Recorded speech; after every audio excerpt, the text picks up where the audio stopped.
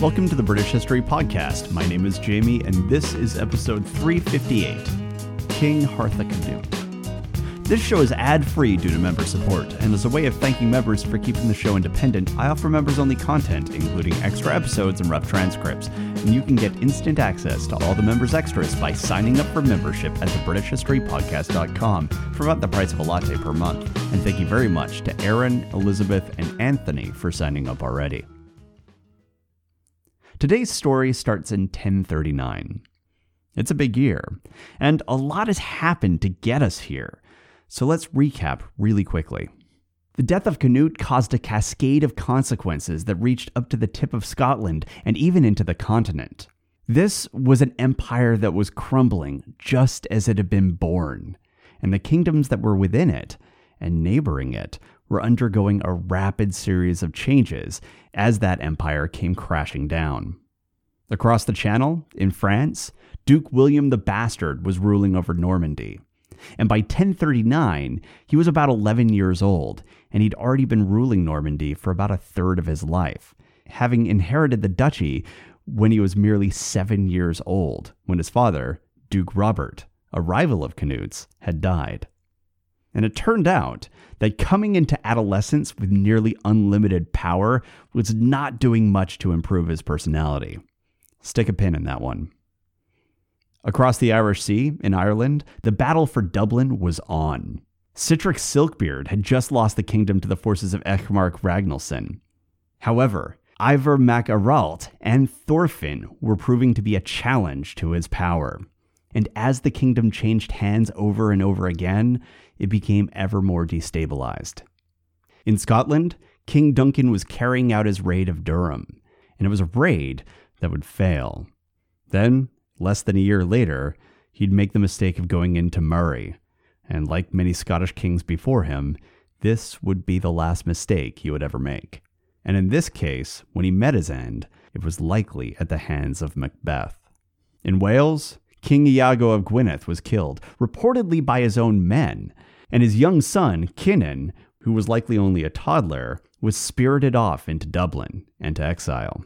Into this vacuum was the rising power of northwest Wales in the form of Gruffydd ap Llywelyn, and he stepped forward and claimed the throne of Gwynedd. Now, it isn't clear whether or not he had a hand in the death of Iago, but given what we heard about last week, we can make a few guesses. And Gruffydd's expanding power wasn't appreciated by his English neighbors. So just after his ascension to the throne of Gwynedd in 1039, we're told that a Mercian army marched into Powys. It was led by Edwin, the brother of Earl Leofric of Mercia, and that meant that Edwin was a close relative of one of the most powerful members of the Witan. In fact, Earl Leofric was so powerful that he had directly challenged the power of Queen Emma during the height of her influence, and he'd actually convinced the nobility to select Harold Harefoot as king instead of Emma's preferred son, Harthacnut. So this Mercian family had serious influence in England, and they were picking a direct fight with Gruffydd ap Llywelyn, and Leofric's own brother was leading the charge. Unfortunately, we're not told specifically why this conflict began, nor what the purpose of this march was. We're not even told what actions the Mercians took while they were in Welsh lands. All we're told is that King Gruffydd raised the armies of Powys and Gwynedd in response, and then he marched them to Rhydigros, which is a lovely place of rolling hills, leafy trees, and babbling streams. And there, Gruffydd laid an ambush. Edwin and the Mercians were taken completely by surprise. And in the battle that followed, large numbers of Englishmen, including Edwin himself, were killed. And with this victory, Gruffydd's position was secure. So in 1039, he was turning his attention to one of the lost kingdoms that his father had once ruled, Dyfed. Back in England, King Harold Harefoot was doing the hard work of ruling the kingdom. And this had been an unlikely turn of events for him. When Cnut had died, his wife, Queen Emma, had tried to place her son Harthacnut on the throne of England. And she'd made this attempt with the support of Cnut's second-in-command, the powerful Earl Godwin of Wessex. And that should have ended the matter right then and there. I mean, those two working together should have secured the position for Harthacnut. But there was a problem. Harthacnut was already ruling in Denmark, and apparently he had no interest in traveling to England. His hands were full thanks to the power struggle that he was engaged in with King Magnus of Norway, who was the son of King Olaf II. However, Cnut's other son, Bælfgifu, Harald Harefoot, was on hand, and he was living in Mercia. And the Earl of that region, the powerful Earl Leofric, made his power play. And he secured the throne for Harald, and in doing so, he also clipped Emma's wings. And immediately upon taking the throne, King Harald used his authority to seize the royal treasury, wresting it back from Emma. The Dowager Queen's power, which had already been damaged, was now fully collapsing. And while her son was king in Denmark, the fact was that her only real protection in England at this point came from her ally, Earl Godwin of Wessex, who appears to have been leading the faction that supported the claim of her son, Harthacnut. Were it not for Godwin, Harthacnut's claims probably would have been tossed out right then and there, and Emma probably would have been shipped off to Normandy or Denmark. But instead, the Dowager Queen was allowed not only to remain in the English capital of Winchester, but to actually govern it on behalf of her son, King Harthacnut of Denmark. But the fact was that someone else's son was sitting on the throne of England, and Emma still had other sons she could turn to. And while they were the sons of Athelred Unred, and they were in Normandy, they were still the sons of a king of England. And sure enough, it wasn't long before Norman ships were carrying the Athelings across the channel. And that didn't go well. Edward survived the voyage, but her other son, Alfred, was met by Earl Godwin and the men of Wessex. And the Atheling was captured and blinded. He died of his injuries shortly thereafter. Now officially, Emma blamed King Harold for the death, though the praise of Queen Emma does seem to have been written with an eye on politics. And while it might not have been politically convenient, Godwin's involvement in the death of her son can't have been missed by the Dowager Queen. And given Emma's previous lack of interest in her sons by Athelred, I suspect that specifically it wasn't the death that irked her so much. It's more likely that she expected Godwin's support in what was an obvious invasion for the throne. And then Godwin answered the call of the king instead. Now, of course, I don't know what else Emma could have expected. I mean, new King Harald Harefoot was young, popular, and increasingly powerful. And conversely, Harthacnut was foreign and couldn't even be persuaded to step foot in England. It's also likely that England was getting a bit war-weary by this point, and no one had the stomach for a grueling civil war. So Godwin flipping sides here makes perfect sense to me. And for the nobility of England, this latest venture was the last straw. Emma and her sons had finally worn out all of their goodwill. England was done with this fucking family, and Godwin wasn't going down with the ship. Following that failed Norman crossing, the English nobility declared Harald Harefoot the sole king of England. Harthacnut had no claim on England anymore. And then, according to the Chronicle, they drove Emma out of the country. She fled to Flanders. And there, in her extended cousin's estate, she tried to persuade her son Edward to fight for the throne of England. Edward refused. If Emma wanted England, her only hope was in her other son, Harthacnut. But as I mentioned before, King Harthacnut of Denmark and King Magnus of Norway were locked in a power struggle over Scandinavia. You see, Harthacnut wanted to reunite Denmark with Norway and start rebuilding his father's collapsed empire. And King Magnus of Norway actually wanted to do the same thing, but with him in charge, which is why he initiated a campaign against Denmark. And so that brings all of our timelines up to 1039, with Emma stuck in Flanders, pinning all of her hopes on her son, Harthacnut, who was currently embroiled in an international conflict with King Magnus the Good. Now, to be clear, we don't know precisely when the war between Norway and Denmark officially began, but tensions between the kingdoms had been rising for quite some time. And there were a lot of dynasties that were getting dragged into this mess. And now that the conflict had fully spilled out into the open, things were rapidly getting worse. Even the family of mighty Jarl Ulf was getting involved now. Now, as you might remember, Jarl Ulf had made a serious mark on the history of England and Denmark during his life. But by this point in history, he was dead, and his English-born son, Sweyn Estrithson, was taking up the family business of upsetting the apple cart. And Sweyn was a tall, muscular man. Though looking at his skeleton, we also see indications that he probably had a limp. But most importantly, Sweyn was a powerfully influential figure in the region, as he was the grandson of Sweyn Forkbeard through his mother's line. Another mark in his favor was that King Harthacnut was his first cousin. And on top of all of that, Sweyn had grown up learning how to be a war leader while serving under King Cnut of Sweden.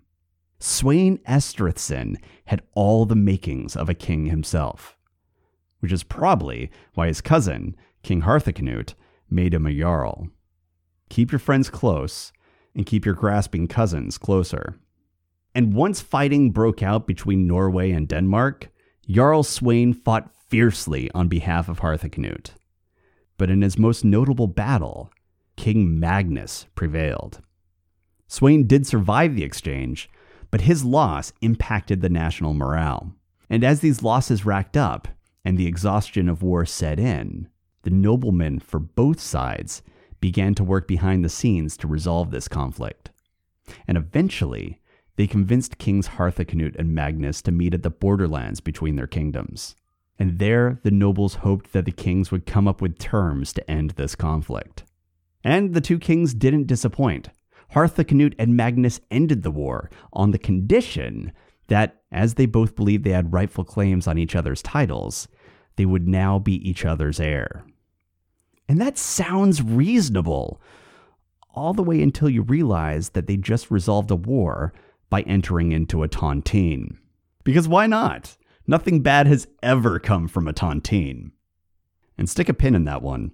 It's going to change the course of British history. But back in Flanders, Queen Emma was probably not all that concerned about the tontine. Her son Harthacnut was young and powerful, and she was fixing to make him even more powerful by placing him on the throne of England. Once that was done, Norway would be his in no time. And Harthacnut likely saw it the same way. So now, with his war with Norway over, the king in a fleet of 10 ships set sail for Bruges to meet with his mother. Once there, they made plans for invasion, and they began to gather ships for the conquest of England. The 22-year-old King Harthacnut was going to do as his mother asked, and bring war upon his 24-year-old half-brother. And he had gathered fully 60 ships to do it. Then, on March 17th of 1040, while King Harold Harefoot was at Oxford, he died. Which seems like an important event, you know? I mean, you've got a king in his 20s who's been on the throne for about 4 years and who's preparing to face off with an invasion from Denmark. Surely his sudden death would be the sort of thing that you'd expect the scribes to explain, right? Well, paper's not free, you know. These lines cost money. And sure, they could have mentioned how the king died, but then they wouldn't have been able to tell us that, quote, this year Archbishop Edsy went to Rome, end quote. Cool, guys. Thanks for that. And the omission of how King Harold died is really suspect. Now, granted, English kings did have a habit of dying young, but it's not like this guy was from the House of Wessex. I mean, those guys were sickly as hell, but he was from the line of Cnut. Furthermore, there are quite a few kings who'd been murdered in this story so far. I mean, it's not like regicide was a serious taboo in Britain, or if it was, I think it was the fun kind of taboo. So what happened here? Well, the best that we've got for explaining this is a charter discussing some lands at Sandwich.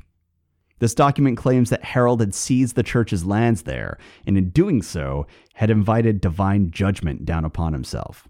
We're told that the monks had approached the king about a land dispute because St. Augustine's Abbey was claiming the local toll, and the monks of Christ Church weren't pleased about that. But the scribes add, almost as an afterthought, that as this meeting progressed, the king was laying down and was getting darker as they spoke. Which sounds like illness, maybe. Or maybe poison. Or bleeding out. Or maybe they're just describing someone who's completely checked out and getting more irritated with each passing moment. I know I've grown darker the more I've listened to certain people. So really, who knows what happened to King Harold Harefoot? But considering that he was in his mid-20s, it wasn't old age. And that's not the only thing that makes Harold's sudden death unusual. There's also the fact that he was buried at Westminster Abbey. And I know that sounds normal now, because Westminster is the final resting place for quite a few kings and queens now. But that wasn't the case in the early 11th century. In fact, as far as royal burials go at Westminster Abbey, at this point, the only thing we can point to is a medieval legend of King Sabert of Essex, who's credited with founding a monastery on that site in the 600s, and then was later buried there with his wife. However, that's just a legend, and it's likely untrue. And generally, the abbey is believed to have its origins in the 10th century, not the 7th. Therefore, Harold was likely the first royal to be buried at Westminster Abbey, which actually means that this burial predates the current abbey that many of you know, and some of you have visited. But the timing of Westminster Abbey isn't the most important part here. It's the fact that he wasn't interred at any of the other traditional sites for royalty. That's what's strange, and it makes me wonder if this is a reflection of the political support that he had, or lack thereof, from many of the major dynasties in England towards the end of his life. And considering that he was involved in the death of Alfred Atheling, who was a member of the House of Wessex, it's not hard to imagine that there might have been some bad dynastic blood.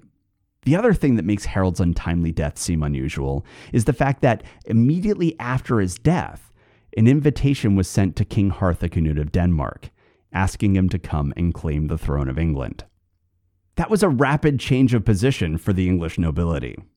While King Harold had been living, the English elite had killed Harthacnut's half-brother, Alfred, and they'd done so to protect Harold's hold on the throne.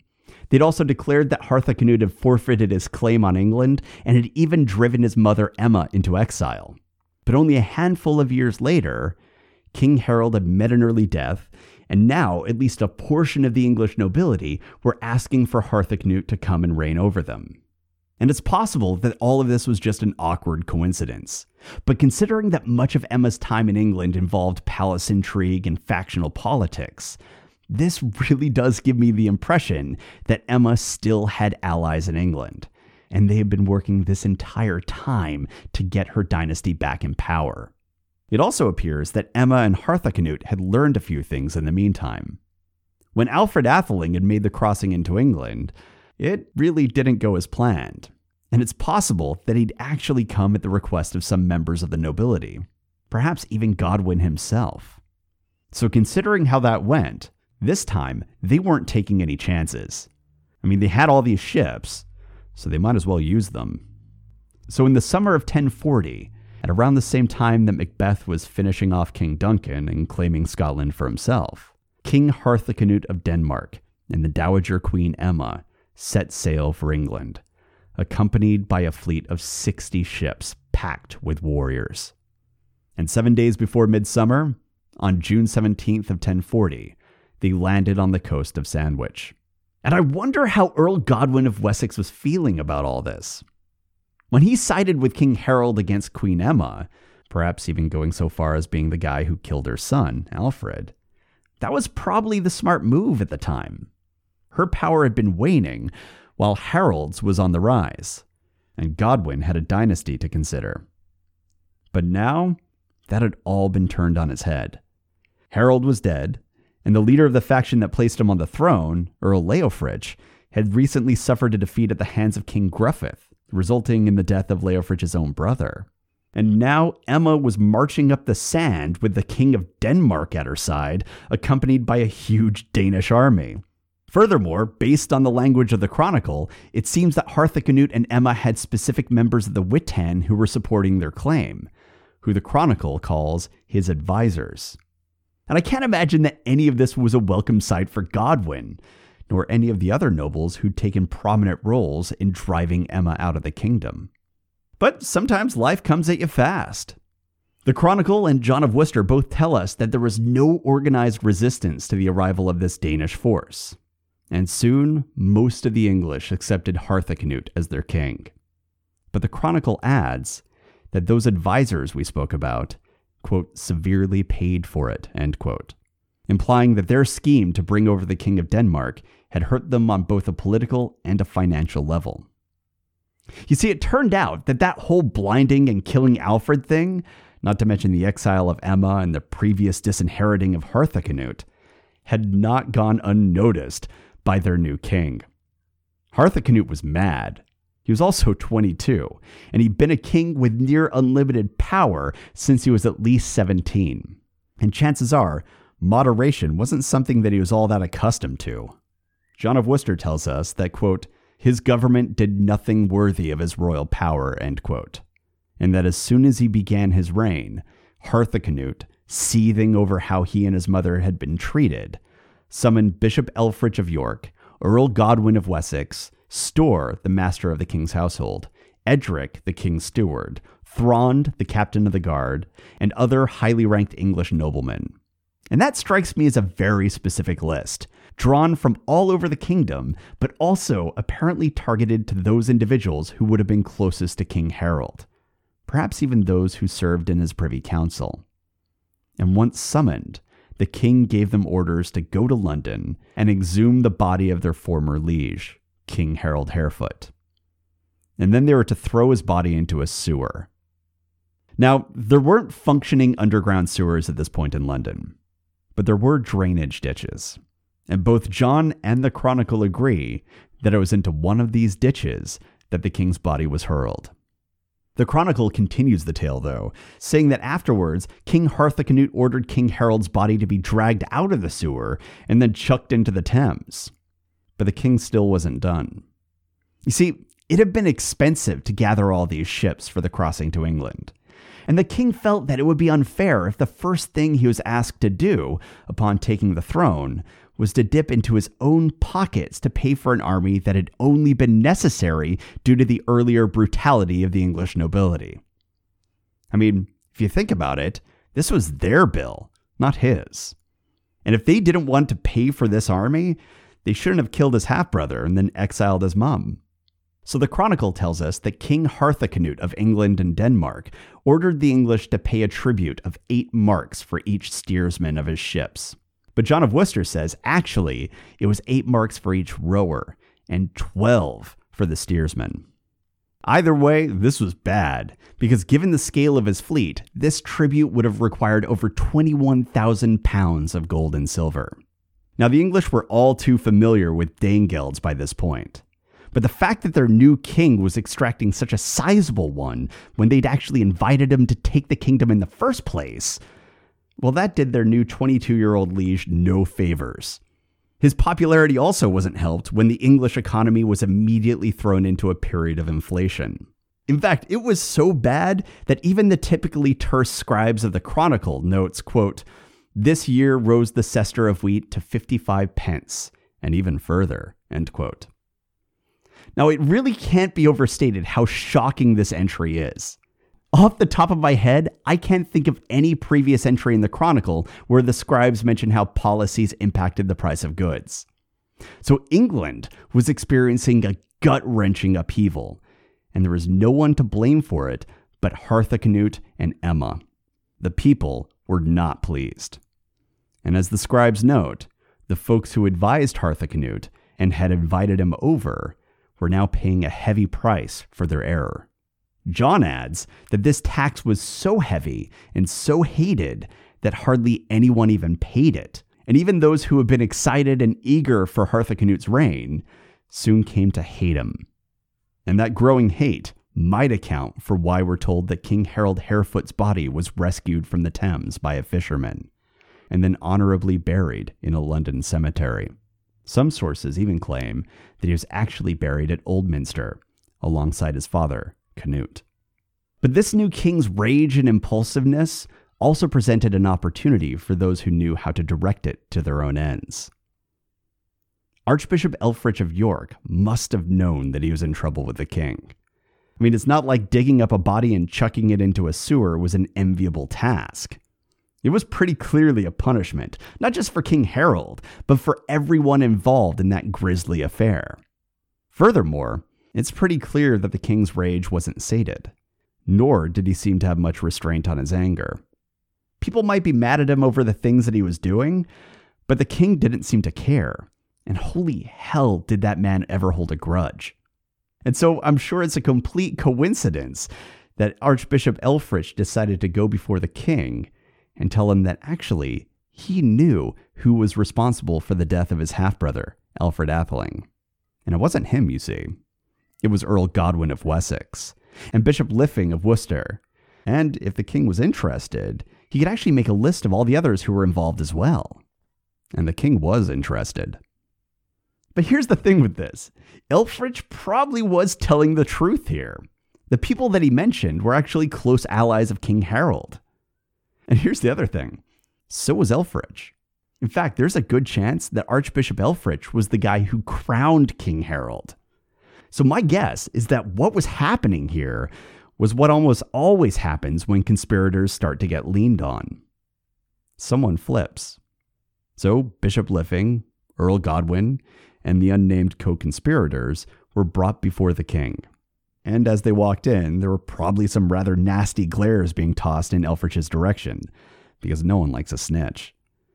The bishop, when he was brought before the king, claimed that he was only acting under orders of Harthacnut's predecessor, King Harold Harefoot, and he was bound to follow those orders. So basically, he gave the Nuremberg defense. And like the Nazis at Nuremberg, Liffing found that actually it wasn't a very good defense. The king stripped Liffing of his bishopric and then handed those lands over to his new pal, Archbishop Elfrich. Nicely played, Elfrich. Now, Earl Godwin was a bit more shrewd than Liffing. Apparently, he also told the king that he was acting under orders, but he also recognized who and what this king was. So in addition to the Nuremberg defense, he added what I like to call the Oprah defense. He basically told the king to look under his chair, because everyone with a throne was getting a new boat. John of Worcester tells us that this boat was, quote, a galley of admirable workmanship with a gilded figurehead rigged with the best materials and manned with 80 chosen soldiers splendidly armed. Every one of them had on each arm a golden bracelet weighing 6 ounces and wore a triple coat of mail and a helmet partly gilt, and a sword with a gilded hilt girt to his side, and a Danish battle axe inlaid with gold and silver hanging from his left shoulder. And in his left hand, he bore a shield, the boss and the studs of which were also gilt. And in his right hand, a lance, called in the English tongue, Adagar. End quote. So yeah, like my parents, Godwin decided to rescue his relationship with a boat. And unlike my parents, it actually worked. Godwin was back in the king's good graces thanks to his fancy boat. And that was important because while the English kings typically ruled with the support and consent of the Witan and other leading nobles, that wasn't how the Danes did it. Danish kings were far more autocratic. And Harthacnut was a Dane, and he had no desire to change for these strange Englishmen. So Godwin's only chance was to make sure that he stayed in his good graces. And by giving him a fancy new boat and some cool new friends, Godwin had actually pulled it off. The king seemed pretty happy. But as Godwin stood before his new king, I wonder if he noticed how pale he was looking, or how the king's cough was starting to sound pretty bad. If he did, I wonder if he was concerned. Probably not. I mean, a sick king, even a dying king, shouldn't be too much of a problem for the kingdom, especially this one. This king seemed like he was more trouble than he was worth. So if he died, that might be the best thing for everyone, provided, of course, he didn't do something stupid, like bet the future of England in a tontine. If you have any questions, comments, or concerns, you can reach me at thebritishhistorypodcast@gmail.com. And if you'd like to sign up for membership, you can do so over at thebritishhistorypodcast.com. Thanks for listening.